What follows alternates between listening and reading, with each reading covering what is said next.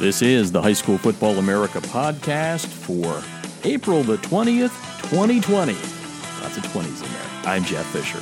The High School Football America podcast is brought to you by GameStrat, America's premier sideline instant replay system with outstanding customer service and reliability, plus different plans priced right for every coach's budget. To get a demo, go to GameStrat.com, or you can click on the GameStrat banner ad located on every page of HighSchoolFootballAmerica.com.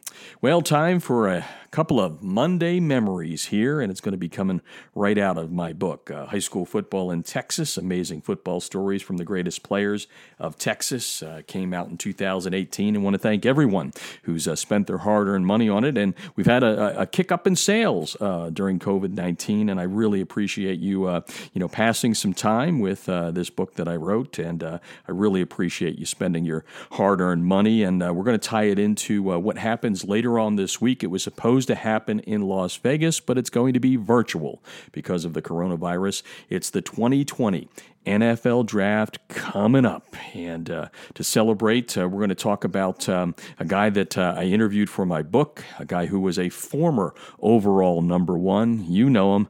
Earl Campbell. Yes, Earl Campbell. Boy, when you hear the name, especially for people my age, you think of one tough son of a gun of a running back.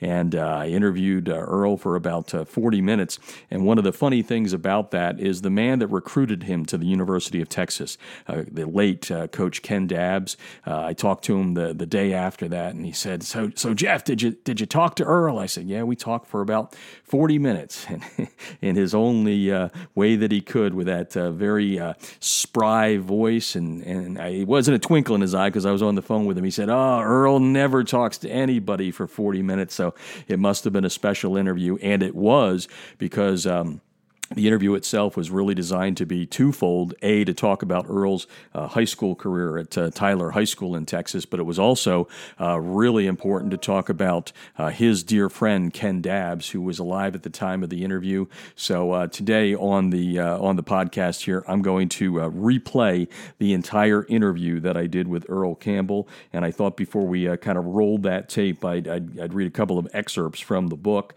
The chapter, which is chapter number 4, talking about him from Tyler, Texas, John Tyler High School. It starts this way: how good was Earl Campbell? That's the question that I asked. In 1989, former Dallas Cowboys head coach Barry Switzer, who tried to recruit Campbell at John Tyler High School when he was the head coach at the University of Oklahoma, wrote in his book, The Bootlegger's Boy, that Campbell was the only player that could have gone from high school straight to the NFL and immediately become a star. Earl Christian Campbell, the sixth of 11 children, was born on March 29th, 1955. He started playing flag football in the 5th grade, but rather as a kicker than a running back. Earl's father, B.C. Campbell, died when he was 11 years old, and his mother, Ann Campbell, was not fond of the sport, even after Earl became more and more a celebrity figure from high school into the pros. His mom still wasn't a fan of the game. And now we're going to go to the interview that I did with Earl Campbell, and he's going to talk about a lot of things, including wanting to be the Black Dick Butkus, and then we're going to wrap things up with him talking about his longtime friend, I'm sure someone that he misses dearly, the late, great Coach Ken Dabbs. So Coach and I spent about an hour on the phone yesterday. We're going to spend another hour on Monday and some more next week because, geez, he's recruited just about everyone. But I guess there's no Coach Dabbs story without talking about yourself. So without telling you everything he said, I'd love to get your kind of just feeling about that very first meeting that you got to meet Coach Dabbs when he came up to your house there and met your mom and the rest of the family. Well, in 1973 is when I officially met Coach Ken Dabbs, and Corky Nelson was my high school coach, and one day, Coach, I was going to practice, and Coach Nelson and the running back coach, Coach Butch LaGuire, said, "Hey, Earl, come here." So I went over, and they said, "Hey, we want you to meet Coach Ken Dabbs, a recruiter for the University of Texas." I said, oh, yeah, nice to meet you. And they said, if you be good enough next year, which was 1974, maybe he'll be recruiting you. And that started a relationship in 1974 that lasted until, 1973, that introduction lasts until this day. That's that, and he talked so fondly about you. And so was there anything that stood out about him that day? Because the one thing that I know about him in the brief time that I've gotten to know him over the last year and a half or 2 years is he doesn't meet a stranger.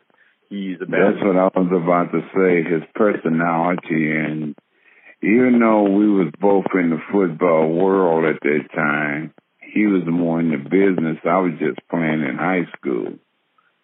The one thing he didn't do is he didn't shuck and jive, but he had a great sense of humor, if that makes sense. I mean, he wasn't like a recruiter to come in and tell you at that time when I finished school, in the 70s, it was about all who could buy an athlete what.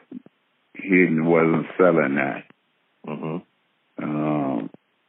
He just says he's representing the University of Texas. He was a recruiter, head recruiting guy, and nice to meet you. And then in 74, of course, that introduction turned into like, I think 16 or 17 weeks with one hotel just recruiting me. So, yeah, he remembers that well. I mean, Coach Dabbs and his wife and family is much of a Campbell's family as we are their family. I mean, their relationship went way beyond football, and thank God to 2018 is still the greatest as it was when we met one another. Yeah, I'm 57, and I said to him, I hope my brain is as sharp as yours is at 83. Oh, yeah, he's pretty sharp, man. I didn't know Coach Dale was 83. Yeah, he's 83. You would not know it. He still got the mind of, he still knows his high school recruiters. I don't know if you keep up with this on a computer, but once you're in that business, I guess you knew everybody. So the guys that was playing football back then when I was playing football, it's an amazing thing because they're kids coaching now, and Coach Dabbs know them just as well as he did their parents. His brain is stronger than a computer, I told him. Yes, and he don't write anything down either. He just knows all this. No, he was giving dates from the 70s, and oh my gosh. Yes. He knows Elmo Wright's going to be in the book. He gave me Elmo's. I mean, but I guess that gets me to the point of how genuine he is. And he said the one thing that after he finally met you that first time, he knew the importance of getting to recruit your mom, because if you recruit your mom, you might be able to get on your side. So do you remember anything about his relationship back then with your mom? I know it was good. Oh, yeah, I kind of remember. I know he was very familiar with our family. You know, I was raised in a house, probably 3 bedrooms, and 7 boys and 4 girls and a mother. Because my father died when I was in the 5th grade, so my mother raised our 11 kids. Mm-hmm. And I wasn't the oldest one. I was just the 7th oldest one. And Coach Dabbs, I mean, we would come in the evening, and when you got that many kids and all kind of appetites, there's no such things as steaks and potatoes. It's whatever you can get that day. So whatever we had to eat, my sister Evelyn would say, Coach Dabbs, you want something over to eat? Oh, yeah, I want this. Some days it was collard greens, chitlins, fried chicken. And I'd say, hey, this white dude don't know nothing about all that shit, Evelyn. And Evelyn just filling them up. Coach Dabbs sit there and ate with us. Never grumped about anything. Never said nothing. if he asked for anything in the mornings, it would be coffee. But he basically lived in a house with us, and I think when he found out that my mother wasn't so much hung up on just Earl, she told him, "Hey, Dad, I have more kids than just Earl. Earl is just one of them." So he said to me, and I think he mentioned Evelyn in the story. He said, yes. So tell me your recollection of the Brill Cream story then. I didn't know a whole lot about that one, but I'd heard all the stories about it. But Coach Dad swore him and Evelyn, you know, she's gone now. That was my oldest sister, but her and Coach Dad was go around and around, little dab-a-do or something like that. A little dab will do you. Yeah. And then he said the second time he came to the house after meeting your mom, the second time Evelyn came to the door and knocked, and Evelyn answered the door and yelled, "Hey, Mom, Coach is here." Yeah. That's wonderful. Now, well, let me ask you this then, because I know I've read a lot of your story, and by the way, I grew up watching you, and it's an honor to actually be on the phone with you right now, and I mean that from the deepest part of my heart, because you are one of those guys that I remember growing up that really, I'm like, okay, this is what special is. So all my bragging aside, I read. Well, I played my whole career. When I even started in elementary school with Thorndike Lewis was the coach in Pee Wee Elementary School. And Georgia McDowell was my coach in junior high, and Corky Nelson and Butch LaGuire was the main guy in the whole deal, because me and him and Coach Dabbs, I think, was just unbelievable in football. But I even from the time I joined football clubs in junior high, I played with people that made me look good. I didn't have to do nothing but run. It's easy to just run, you know. I think you're being pretty modest here, but so did your mom ever get to love the game? Because I know you say that you've said in the past that, you know, she really wasn't fond of you starting to play the game itself. Did she ever come to love the game and your role in it by any chance?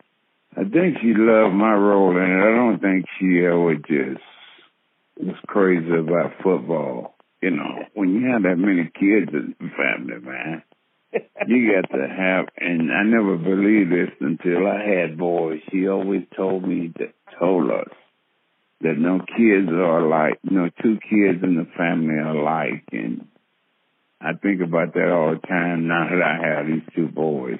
And I say all the time, Mom, you're right, you know. So I don't really think she was like, live or die with football. I think she was just interested in it because it's something that I did in my name, you know. Yeah. So Coach Dabbs, and I know we could go through all these stories, but one of the things that he said that amazed him about you was you were actually, and I didn't know this, you were a linebacker up until maybe your last game of your junior year? Is yeah, Coach Dabbs is right.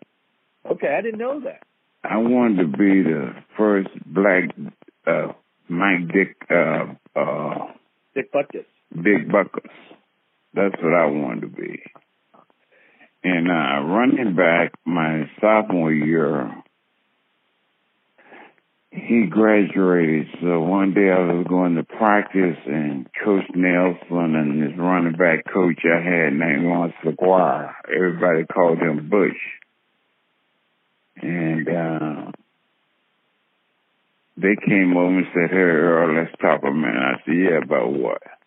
They said, "We don't have a running back, and we want to see how you fit that." I said, No, I'm a middle linebacker. I mean, I had the Dick Buckers walk down. I had the bow legs like him. I mean, I had everything. And that was my hero when it comes to being a linebacker. So I ran the ball 2 or 3 times in practice, and I literally just threw it down, played like I was fumbling, because that's how bad I didn't want to play. So Coach LaGuire got to talking. He says, "Earl, come here."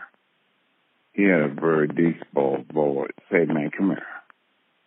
And he and Coach Nelson had gotten talking. He says, hey, if you hold on to that ball one time, we'll think about this linebacker thing. And I broke loose in practice for about 65 yards and held on to it. And at that time, Wilmo Wright was doing an Indian dance on his knees, so I did my acne of that deal. And I never got to be a linebacker again. Every now and then I'd go in the game, but it wasn't like every down. But some in the championship, we won in my senior year. I played off and on, but mainly that started me being a running back. That is so amazing. And he said, and Coach Dabb doesn't brag. You know what I mean? When he says something, you believe it. It's not like he's trying to be funny. Of course, he don't mess around. He knows football. I tell you, he knows the player. And that's what he was saying. He said you were just so technically sound because he was a track guy. Mm-hmm. And he said just the way you ran and just your, he's talking about the size of your thighs. He said that he thought you were about as perfect a football player as there could be out there. When you hear someone like that who doesn't usually say things like that, you know what I mean? He's not going to overhype it. What does that mean to you? How does that make you feel? I think sometimes I sit like I am now watching Tiger Woods play golf and Bubba Watson and Roy McIlroy and all these guys, and it had to be that God really gives individuals and people talents. And I believe that everybody has one. I believe God gave everybody talents. Some of us He gave more than one. So by the time I was in about 5th grade, I really started liking football. Mm-hmm. By the time I got to the 9th grade, and Coach LaGuardia Butch had me, I fell in love with football. And I just started watching all the greats and all that. So I was a God-given gift. I did what God gave me. That's what He put me on this earth to do. Is one of them was to be the best football player I could be. Mm-hmm. Because that goes into so many other aspects of your life that you don't know. You don't know what it does, or I didn't at the time, the difference between winning and losing outside of everybody's happy when you win and sad when you lose. I didn't understand the business aspect that goes along with winning, the losing, and the compassion for a community or state or the world. I mean, and now that I understand all those things, when I started understanding all that when I was about a sophomore in college, I just couldn't get enough of it. My freshman year, when I started realizing all those things, I just fell in love with it, and I got into it after that, and I know what I wanted to be was a running back. Then I started watching everything I could on the legendary Jim Brown. Yes. Because I thought that's the closest I think I could see somebody compared to me was him. Mm-hmm. Not that it wasn't great running backs, the Tony Dorsetts, the Robert Newhouses, the Walter Paytons, and all the great ones. The only one I saw out of everything that could flick my big was a guy named Jim Brown. Mm-hmm. And once I got into that, man, I used to, in my junior, sophomore year, and senior year in college, I used to put a film on the wall that Coach Dabb got me because when you did on them 9mm, you didn't have to have a film for 'em. Yep. Mm-hmm. I watched Jim Brown over and over just in the dorm up on the wall, you know, running that film back and forth. And Coach Tabs gave you that? Yeah. Oh, so cool. That is so, so cool. So that was, I mean, just summing up about me, that's how I look at football, you know. It's God gave me that gift, and I tried my best to use it to the best. I mean, Coach Dabbs did a great job in that because, you know, when two men really meet each other and get to know one another, they really don't have to call each other every month or once every day or every 2 weeks. But when they do, they know it's about something. Mm-hmm. And they two know how it connects. Well, Coach Dabbs and I experienced that, you know, and we never really hugged and talked in college much after he recruited me. We never did this, never did that, because I'm not a rah-rah guy. I'm just straightforward. Just the way it's got to be done. You don't have to tell me all about what's going to happen, what you're going to get, and all this. Mm-hmm. And because Coach Dabbs and the university wasn't one of those schools that, because when I came along, I had made decisions long before anybody knew this. Because I could read and write, and I was seeing where athletes was going to some schools. They bought them a car, they gave them clothes.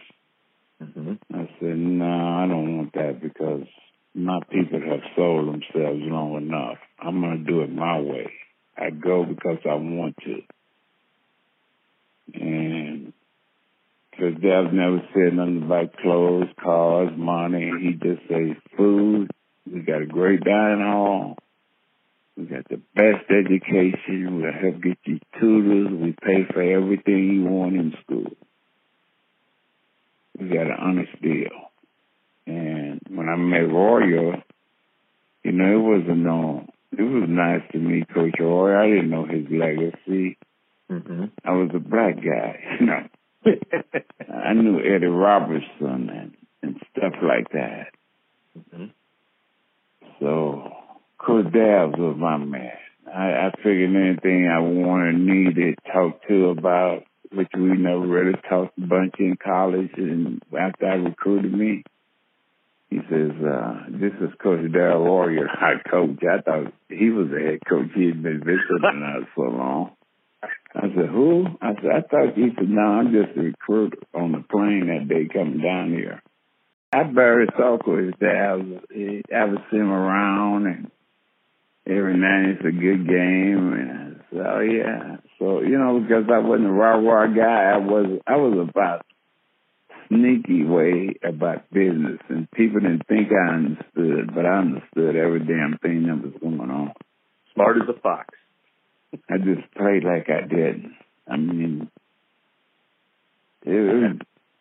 Coach Dabbs did one great thing. If he don't do anything for him, the good book says if you're able to help one person in your lifetime, you've done your deal. And I tell Coach Dabbs all the time, that one person is me, brother. When you got me to come down to the University of Texas, that changed my whole life to this day.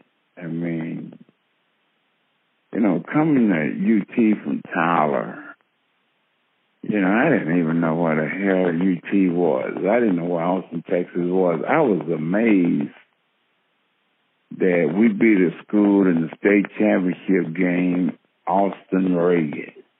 Mm-hmm. And they kept saying Austin Reagan. I said, what the hell is that? So they said, we're going to play halfway in Houston. You come to Houston, we come to Houston. We're going to play a state championship game.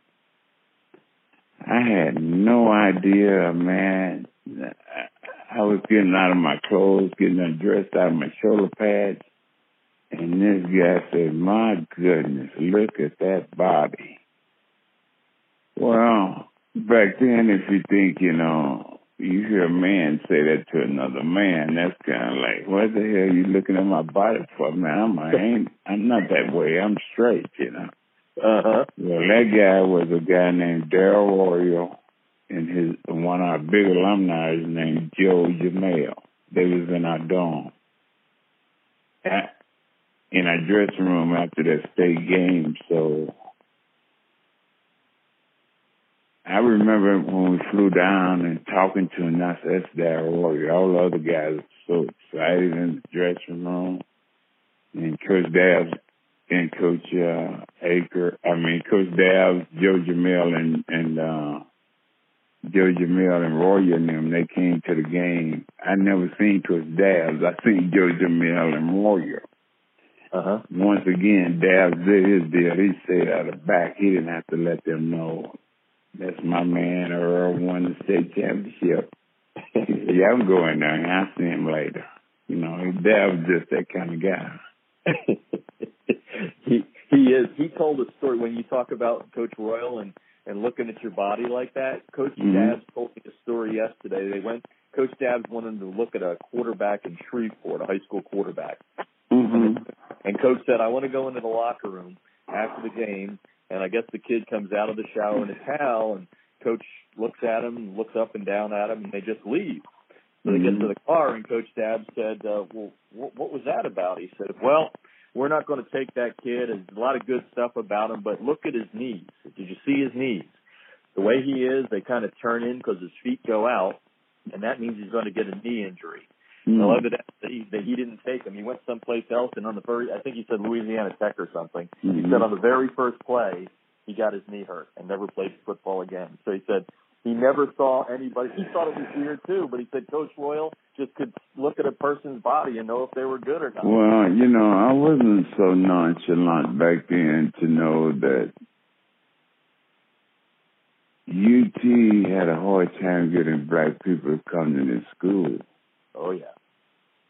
So as far as I'm concerned, the University of Texas and the state of Texas and the people that are fans of the University of Texas should feel like they sincerely, be black, white, brown, or whatever,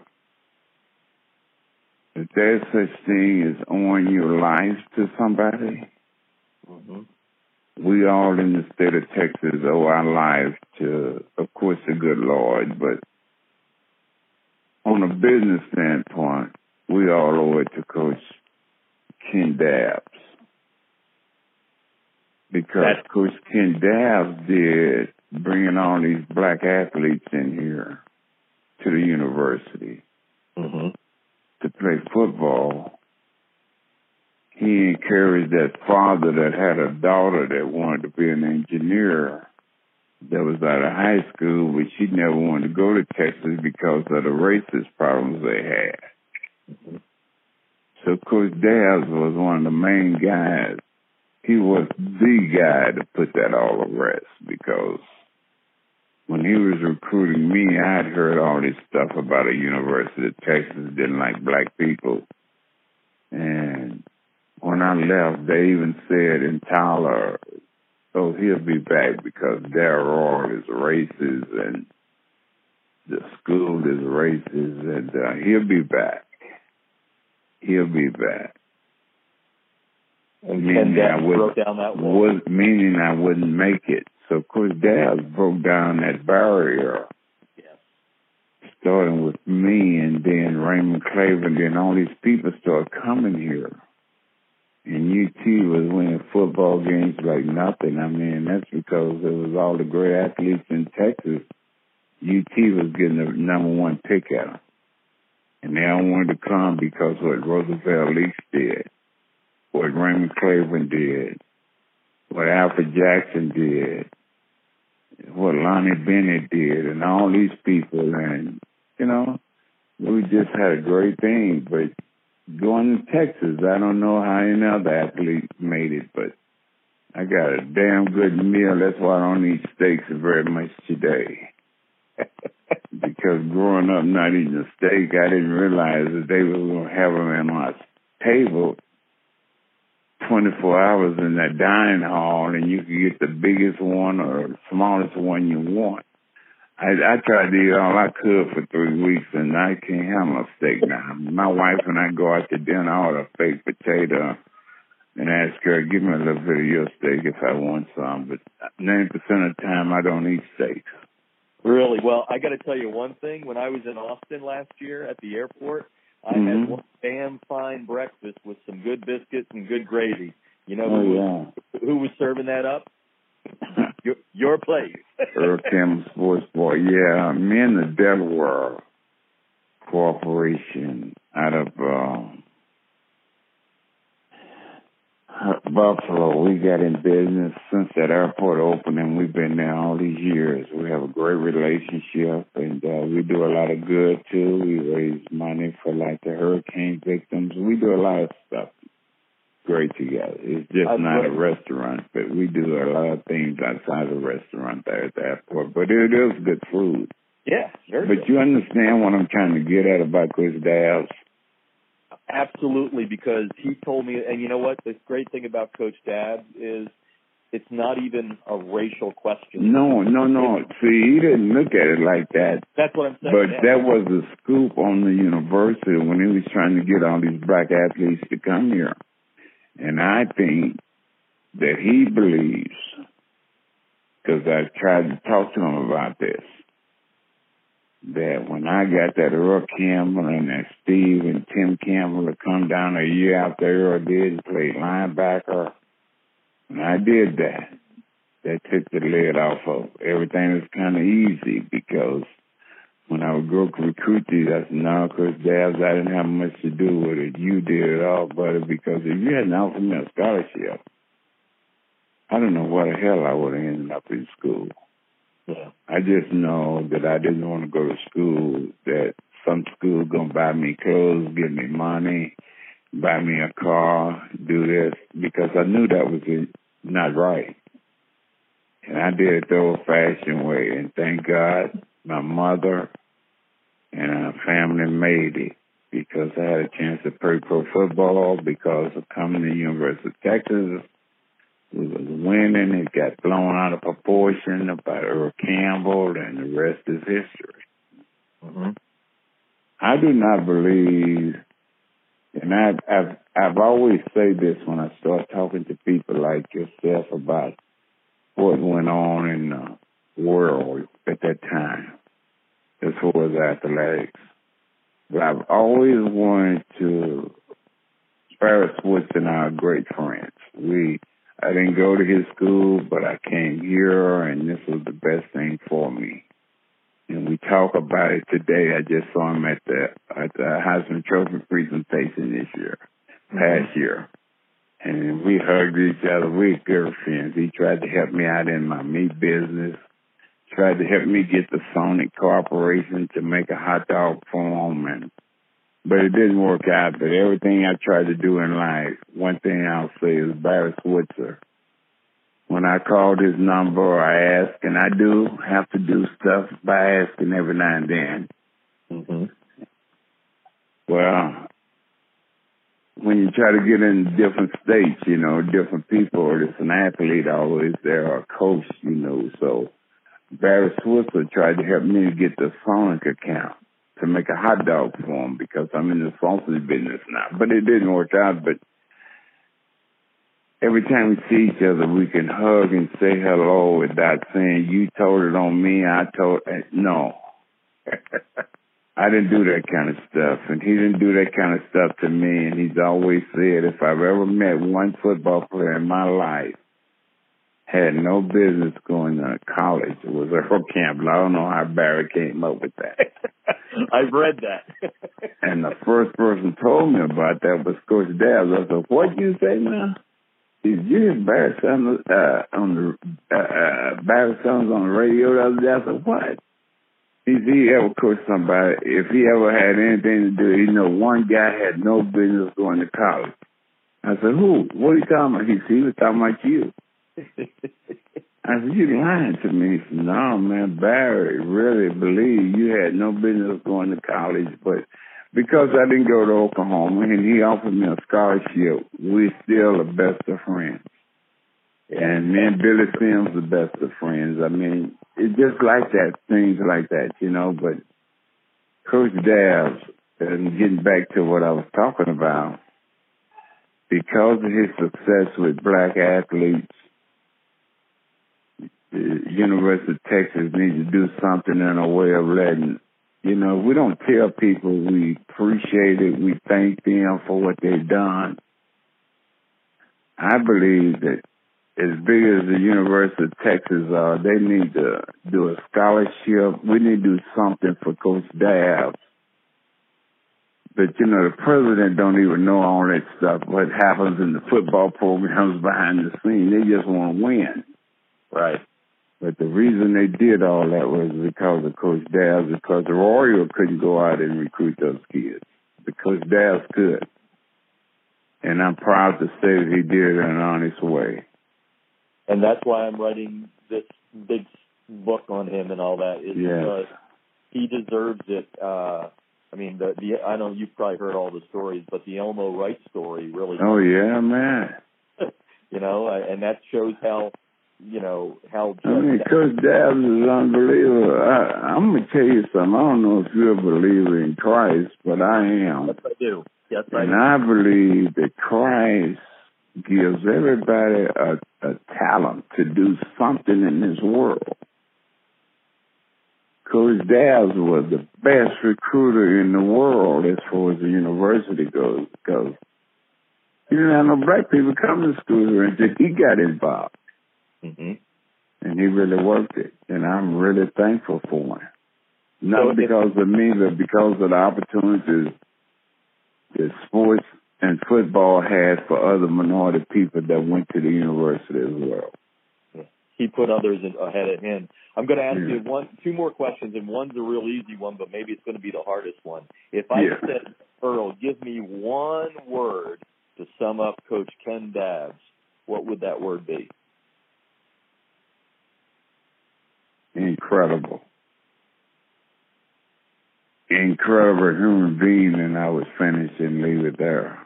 Yeah. No, that's fair enough for me. I asked him what the best game was he ever saw you play, and he actually said he's going to talk to me about that Monday because he said there were so many great moments. Can I ask you if you have one game at high school, go back to high school, not college now, high school, that stands out where you go, it brings a little smile to your face? I did it. Let somebody else tell you what happened. I don't know. Oh, you know? Okay. That's how I answer that. That's for somebody else to answer. Yeah, I get it. But I love Coach Dabbs and his family, and thank you very much. Well, I got to get to my granddaughter. And just like that, Earl Campbell was off to see his granddaughter. Great, great story about the relationship between the legendary Hall of Famer Earl Campbell and the man that recruited him to the University of Texas, the late Ken Dabbs. And also in the book that I wrote, High School Football in Texas, amazing football stories from the greatest players of Texas. Two other overall number ones, Baker Mayfield from 2018 and Tommy Nobis, who was the number one pick in the NFL draft, number one overall in 1965. And you've been listening to the High School Football America podcast, brought to you by GameStrat, America's premier sideline instant replay system with outstanding reliability and customer service and different plans priced right for every coach's budget. To get a demo, go to GameStrat.com or click on the GameStrat banner ad located on every page of HighSchoolFootballAmerica.com. You've been listening to the High School Football America podcast. I'm Jeff Fisher.